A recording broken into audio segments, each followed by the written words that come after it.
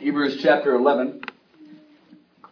We're going to read this morning verses 1 through 7. We have been in the book of Hebrews now for, I think, 31 sermons. Yep.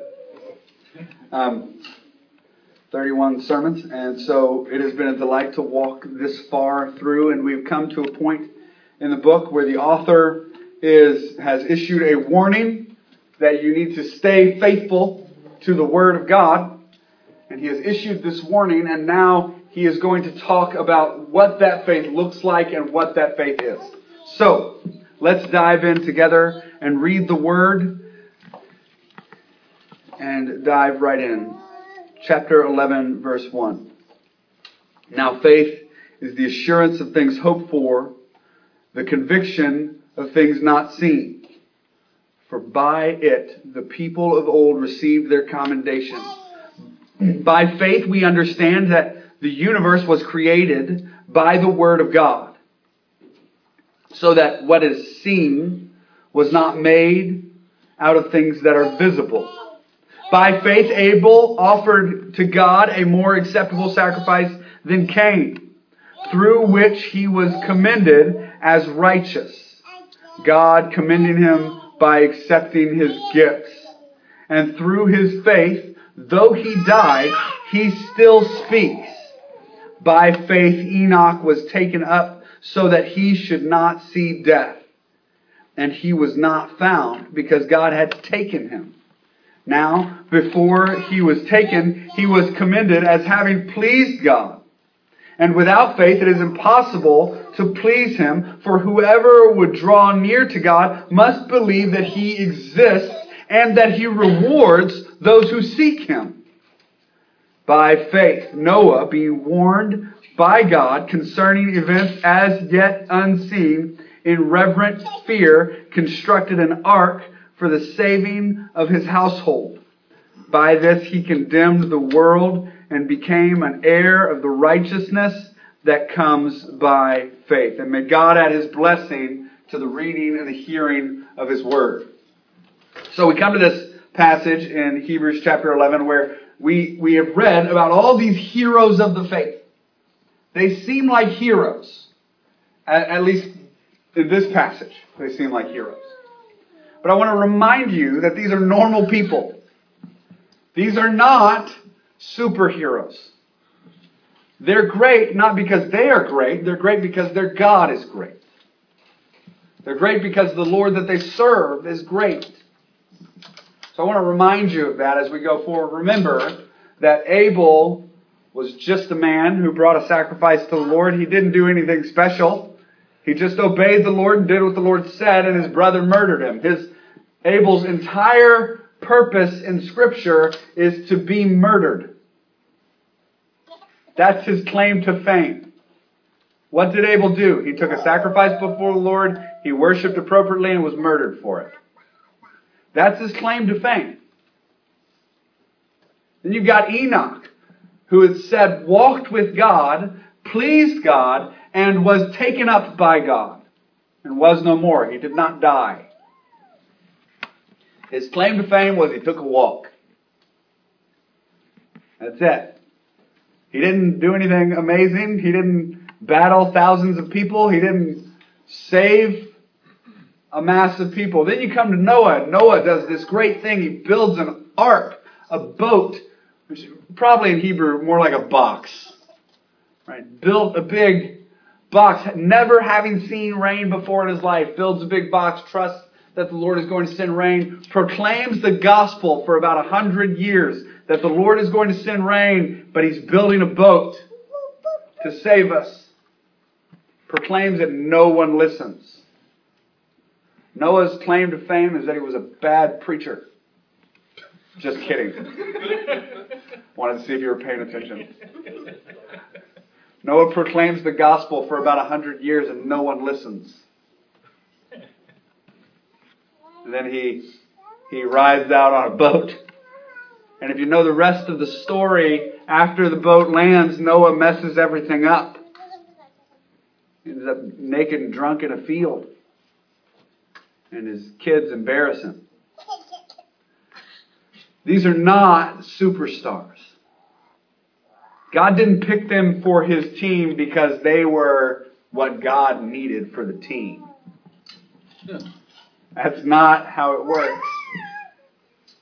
They were picked for the team precisely because God didn't need them.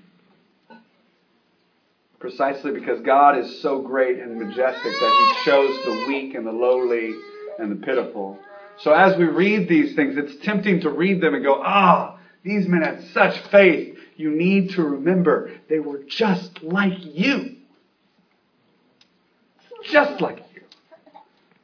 Wicked and pitiful and lazy. So, that having been said, I just wanted to remind you that. Let's dive in to verses 1 through 3. So now, faith is the assurance of things hoped for, the conviction of things not seen. We talked about this last week. The wording there is kind of funny. The King James, this is one of those areas where the King James Bible actually nails that second word perfectly. It says, now faith is the assurance of things hoped for, and the King James reads, the evidence of things unseen. This is where it nails it. This is one of those rare occasions when I will say the King James nails this Greek translation better. And the reason that every other translator translates it conviction here is because to say evidence or proof doesn't make sense in English. You see, evidence or proof are things you can see. How do you know something is real? Well, I saw it. I see the evidence. But the author of Hebrews is proclaiming this evidence is something that is unseen. This proof is unseen, but it's absolutely real. And you remember last week I told you that story about sitting across from my boss. And my boss said, you guys see something I can't. And I said, yes, that's right. We see something the world cannot see. That the world cannot grasp without the Holy Spirit's intervention. So we see it. Yeah, it's sad. We see it. You guys need to talk back too, because then we get some dialogue going. It'll be great. Now she got it. Yeah, she's handling it for all of us. It's the evidence of things not seen. And then you've got this next phrase, for by it the people of old received their commendation. The word commendation there being the word martyrdom. Or witness. They received their witness. So by this faith that they can't see, but that is evidence, that is obvious, they received their witness. So get this, there's these two things that it says about faith. Faith, one, is the assurance of hope. The assurance of hope that there's a better kingdom. So people of faith are looking forward to a better kingdom. It's the first thing they can see. Then the second thing is the evidence of things not seen. They are proof. It is proven out in their lifestyle. So what we're about to read is a bunch of people who proved out faith in the way that they lived. So faith, one, looks forward to something that it hopes for. A better kingdom, a better world, a better life, a better everything. Heaven is better than earth. Heaven is better. So we look forward to that. That's the first thing. The second thing, we have this evidence of things not seen. Our faith drives us to action that proves out what we believe. Proves out what we believe. And then finally, by this faith, we receive our witness or commendation. In other words, the faith proves out in the end to show the witness. In that some die for it. In that some walk with God and are taken up no more. In that some go through the floods of life and survive. In that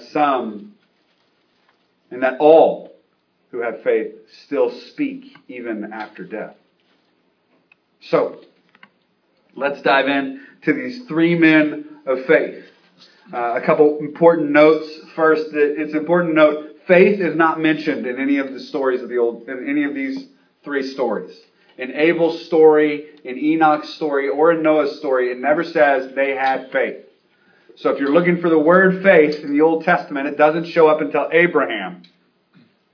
These three men exemplify faith without ever talking about it. Right? They show you their faith by what they do. That's the call of the New Testament. Show me what you believe by what you do. Right? So these men show out their faith by their life. They teach us about what faith is by their life. All three exemplify salvation or eternal life. If you notice what we read there, Abel still speaks. Right? Still speaks, present tense, now. He still speaks even now. And then you've got Enoch who never dies and goes straight to be with the Lord. And then you've got Noah who's saved from the wrath of God with him and 8 people on a boat. Right? So you've got these people who are saved. They all three exemplify salvation or eternal life. And let's look at them one by one now, starting in verse 4. By faith, Abel offered to God a more acceptable sacrifice than Cain, through which he was commended as righteous. God commending him by accepting his gifts, and through his faith, though he died, he still speaks. So there's the first one, Abel. Let's jump back to Genesis chapter 4. If you want to turn there, you can. Genesis chapter 4, verses 1 through 16.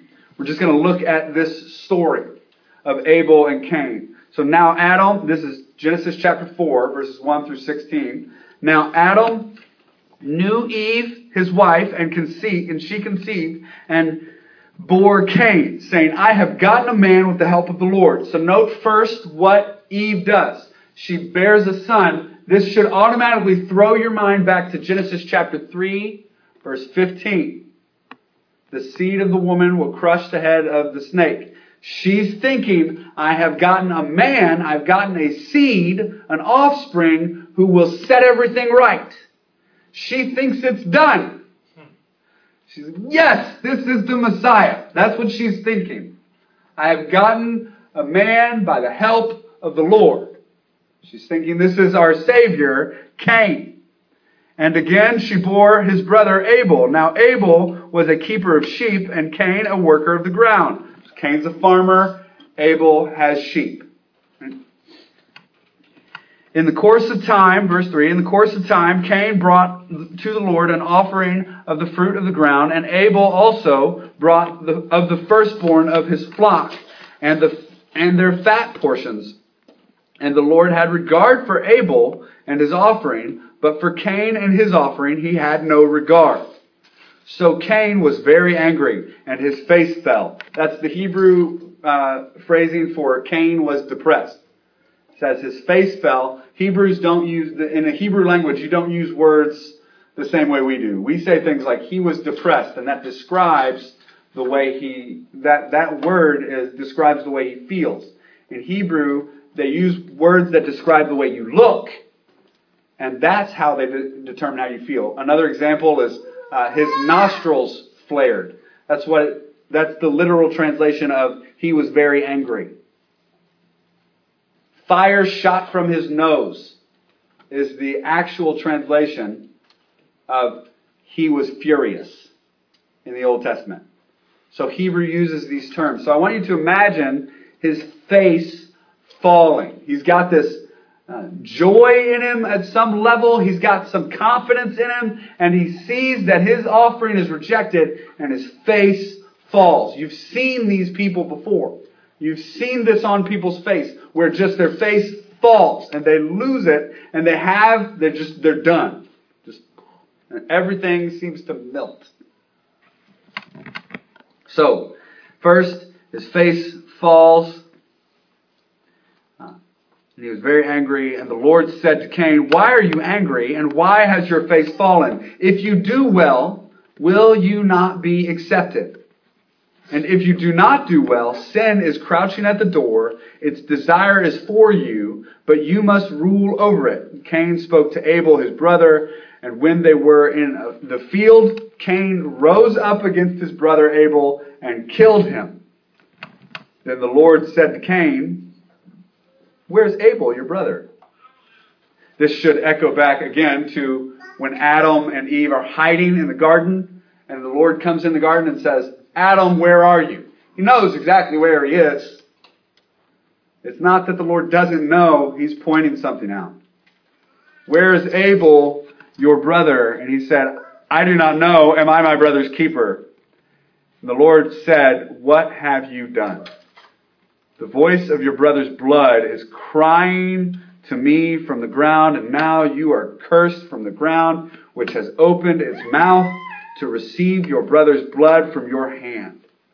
When you work the ground, it shall no longer yield to you its strength. You shall be a fugitive and a wonder on the earth. Cain said, my punishment is greater than I can bear. Behold, you have driven me away from the ground, and from your face I shall be hidden. I shall be a fugitive and a wanderer on the earth, and whoever finds me will certainly kill me.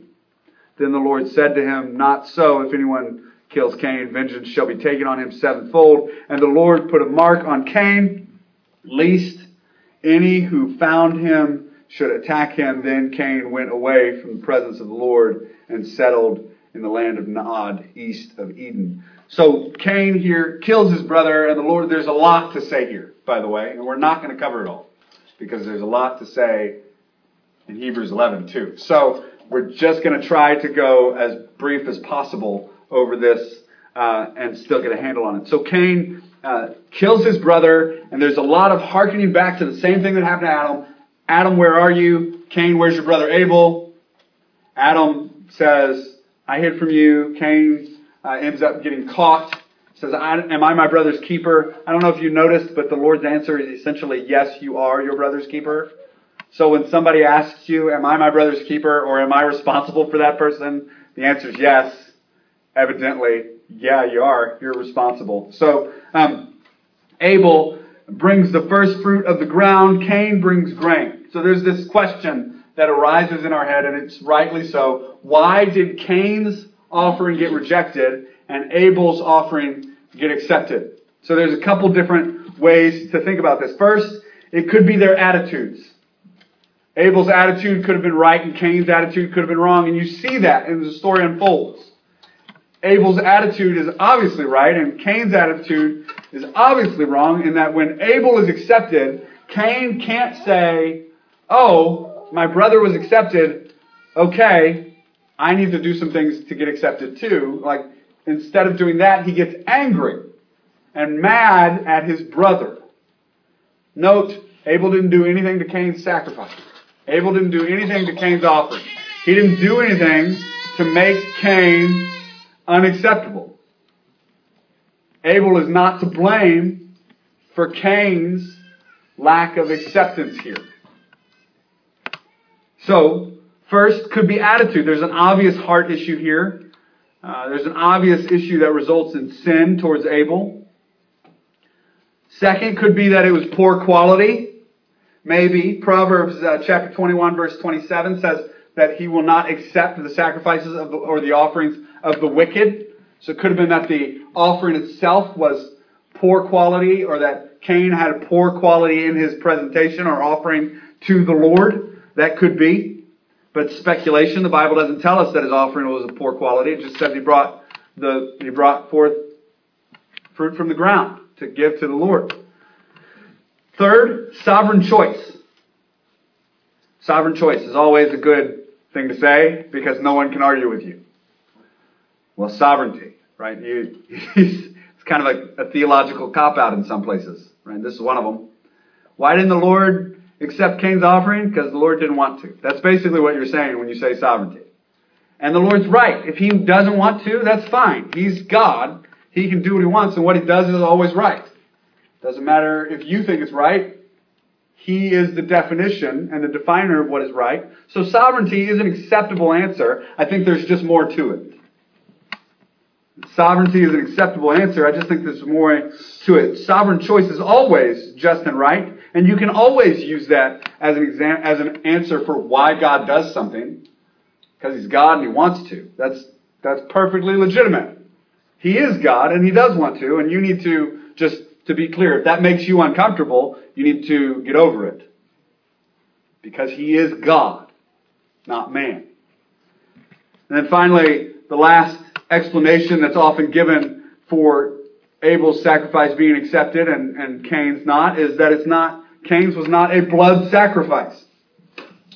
Cain's was not a blood sacrifice. Cain's sacrifice was grain, and he was bringing it before the Lord. Now we know there are different sacrifices that are brought before the Lord in the Old Testament that involved grain and that involved goods, that involved those things that were brought before the Lord. But for the sake of atonement, blood was required. So this was instituted by God. Sacrifice, by the way, first, most theologians will kind of argue that sacrifice was first instituted by God in the garden when He made for Adam and Eve robes of skin. He killed something to cover them. He killed something in order to cover their nakedness. Beautiful picture of Jesus Christ even there in chapter 3 of Genesis.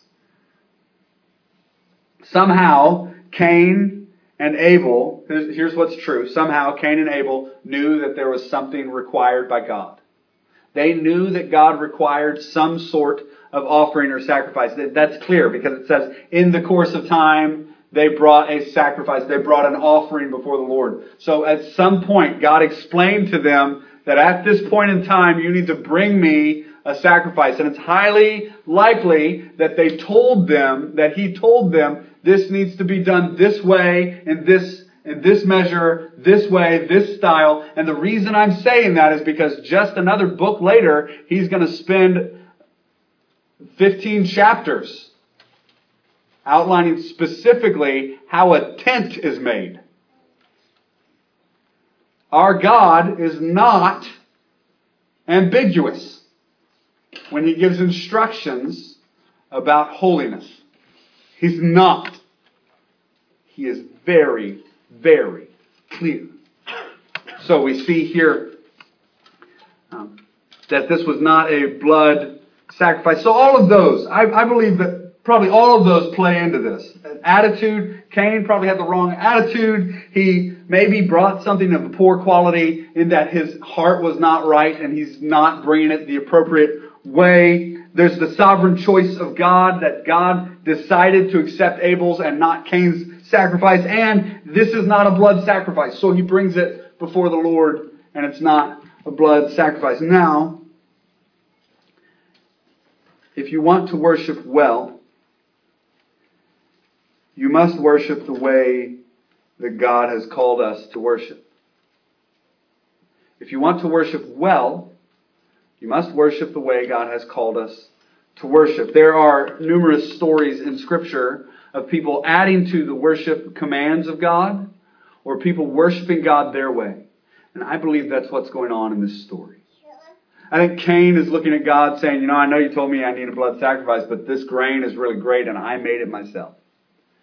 I did this by my own hands. I cut it down by my own hands. I picked this on my own. Look at my hands. They're raw. I have labored over this, Lord, and it's good enough. This is good for you. This is my offering to you. And he may have even had a song. He may have even done, it may have been beautiful. It may have been incredible. But it was worshiping the Lord His way. Worshiping the Lord the way He wanted to. Worshiping the Lord the way that He had decided, rather than the way the Lord had commanded. This happens again in Leviticus with Nadab and Abihu when they grab incense things, the little, you've seen them, the balls with the chains, and they rock back and forth and incense goes out. Incense lamps, and they run into the thing with fire before the Lord, and they're caught up in the moment, and they're thinking, this will be great. This is how I'm going to bring worship to the Lord. I am great. Look at me. I'm waving this incense in the air, and God consumes them with fire. It's one of the weirdest stories in the Bible. Because by all practical purposes, it looked like they were just excited. But God had a specific way that they were supposed to be worshiping Him. And they brought attention to themselves in their own way. And they said, I'm going to do this my way. And God said, no, you are not. So, if you want to worship well, you will worship by the example of Abel and do it the way God has commanded. In Jude verse 11, it says, "Woe to them, for they have gone the way of Cain." And it's talking about people who have become wicked and decided that they're going to institute their own religious systems in their own religious way and not listen to God. Religious people make their own way like Cain. Let's be reminded of a couple things. One, Cain knew God. Cain knew God. Let that sit. This murderer, the first murderer in the Bible who rejects God, who is condemned, this murderer knew God and spoke to him. Like one-on-one. This is somebody who heard the voice of the Lord literally. He's in a field and God says, "Hey Cain, where's your brother Abel?" And he answers him. Cain knew God. This ought to make us tremble a little bit. James chapter 2 speaks a little bit to this, saying even the demons believe and at least they tremble. Cain knew God and didn't tremble before him until he was condemned. So let that sit on you. Then we read this morning as we opened that Cain had evil deeds. He had evil deeds and Abel's deeds were not evil in 1 John chapter 3. So Cain knew God and Cain even took worship to God. He was a religious man, a good man by all accounts. I mean, granted, there's only two in the story, so it's not much to compare them to. But you got two men, and Cain is wicked, and Abel is good. And Abel is good not because Abel is perfect, but for one simple reason: Abel brought a sacrifice before the Lord and did what the Lord told him. Abel's faith in God was obedient to what God had instructed.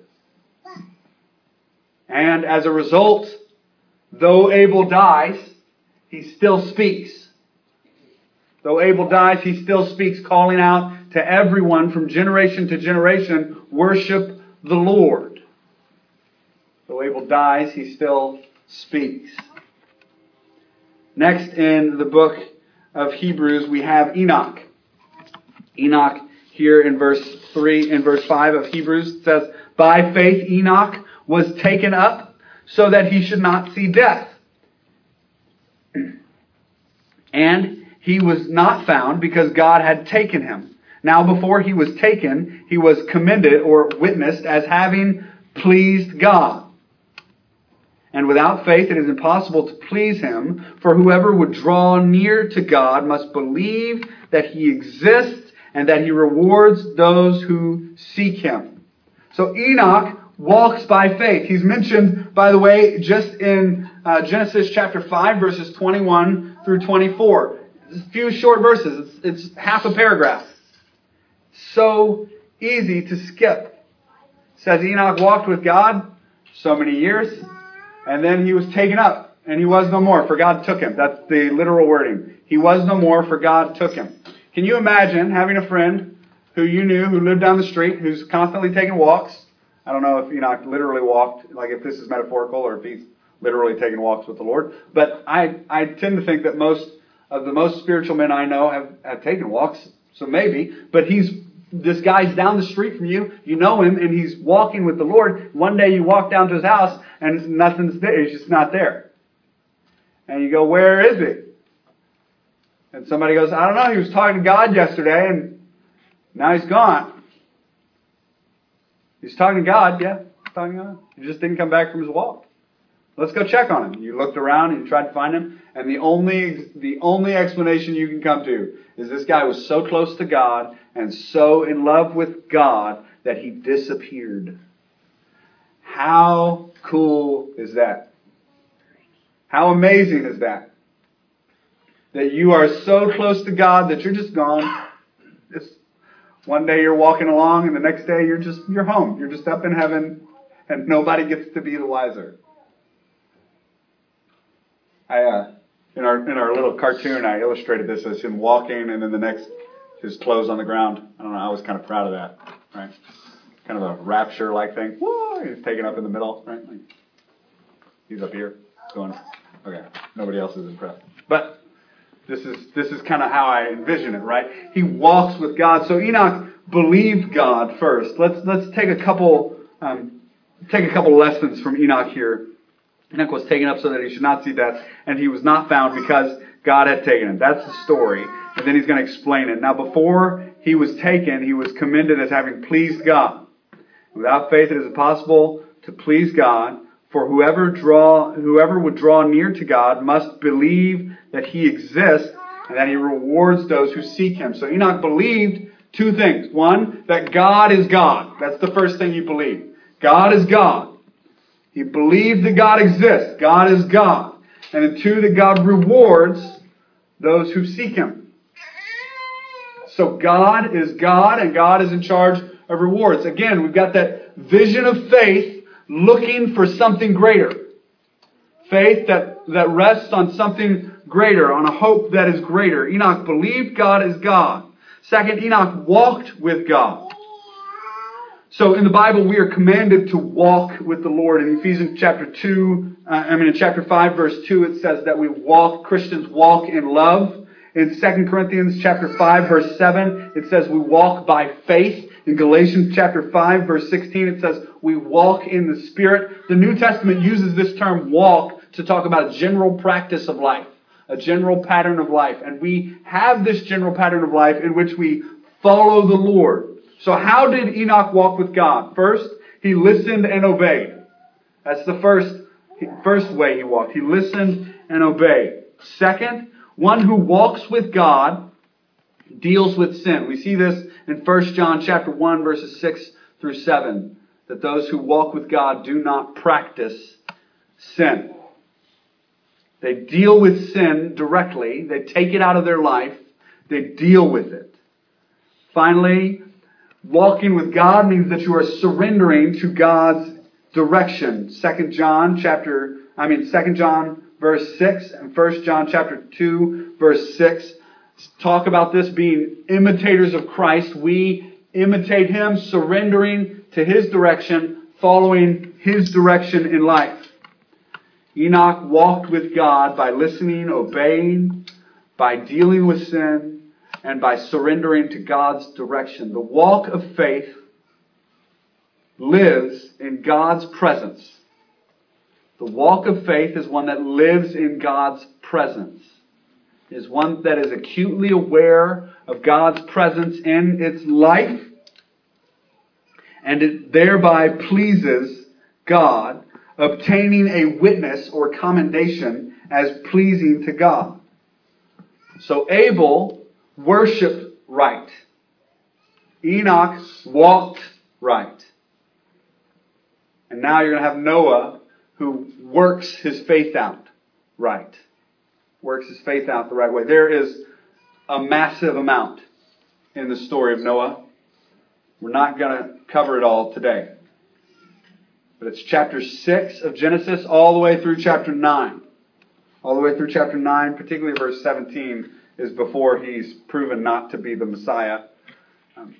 But Noah, who comes before the Lord, if you don't know the story, this is basically it. He's the one righteous person on the earth. Everybody else is wicked. And God says, I'm going to start over with you and your family. Build a box.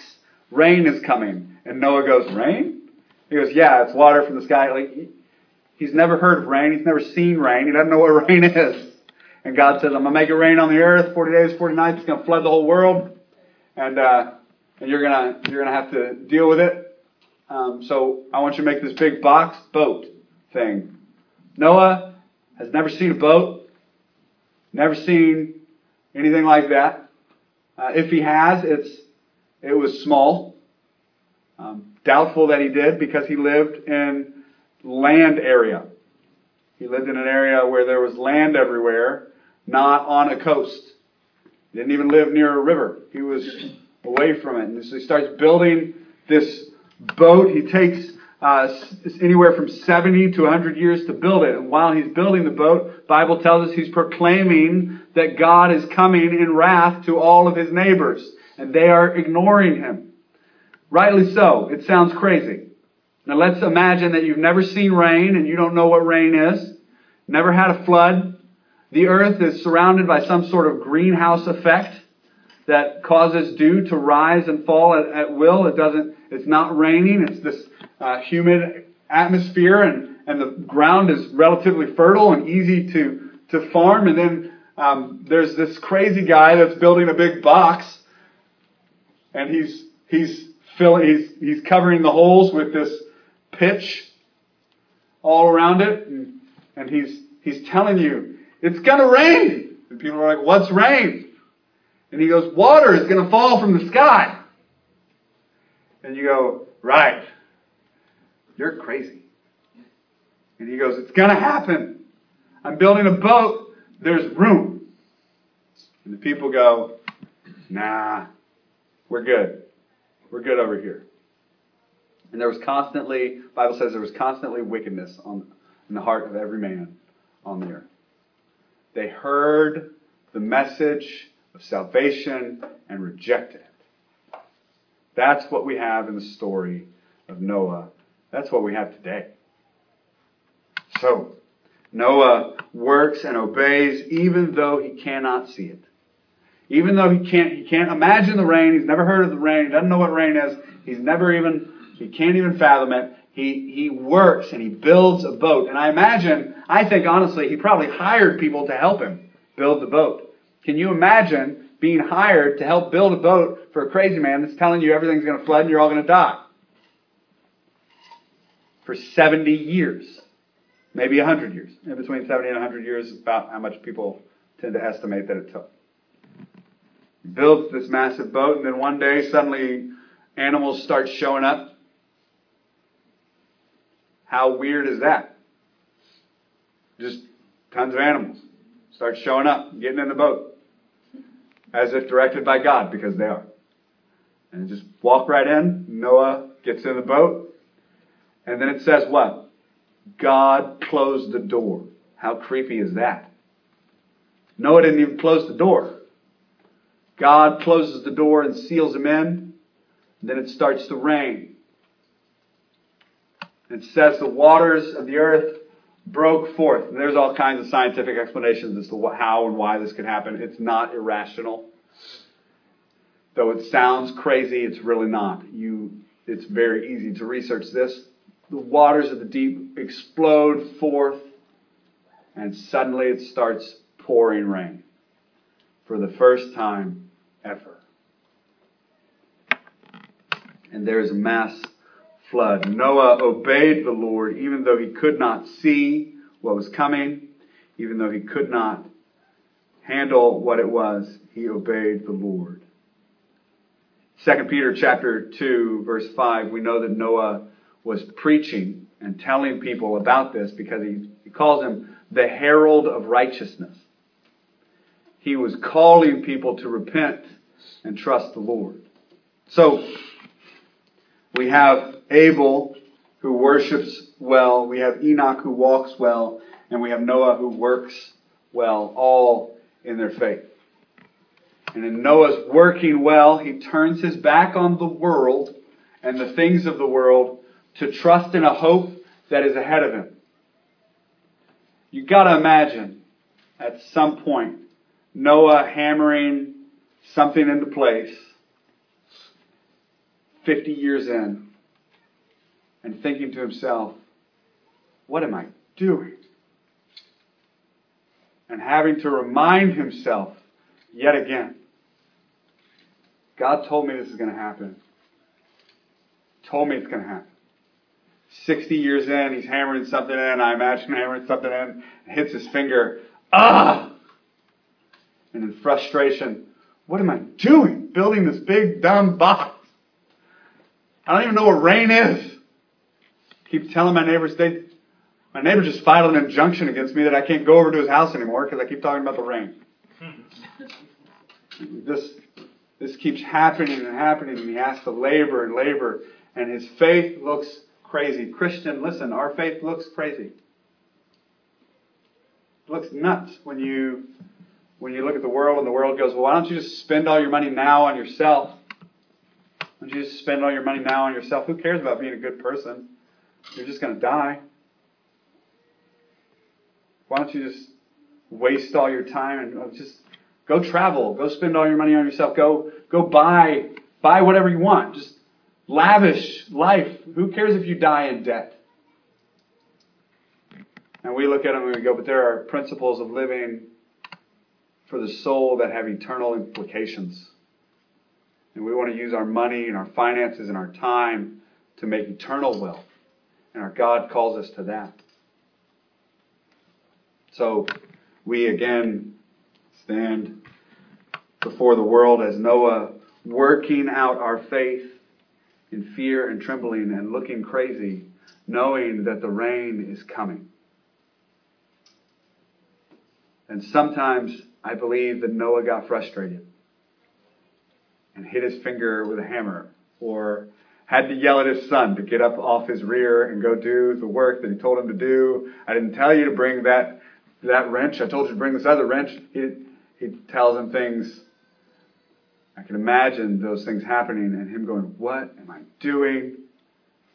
And having to remind himself over and over and over again, God is coming. God is faithful. God is just. Listen, Christian, God is coming. God is faithful. God is just. He will return, and we are awaiting that return. We look for something better than this life.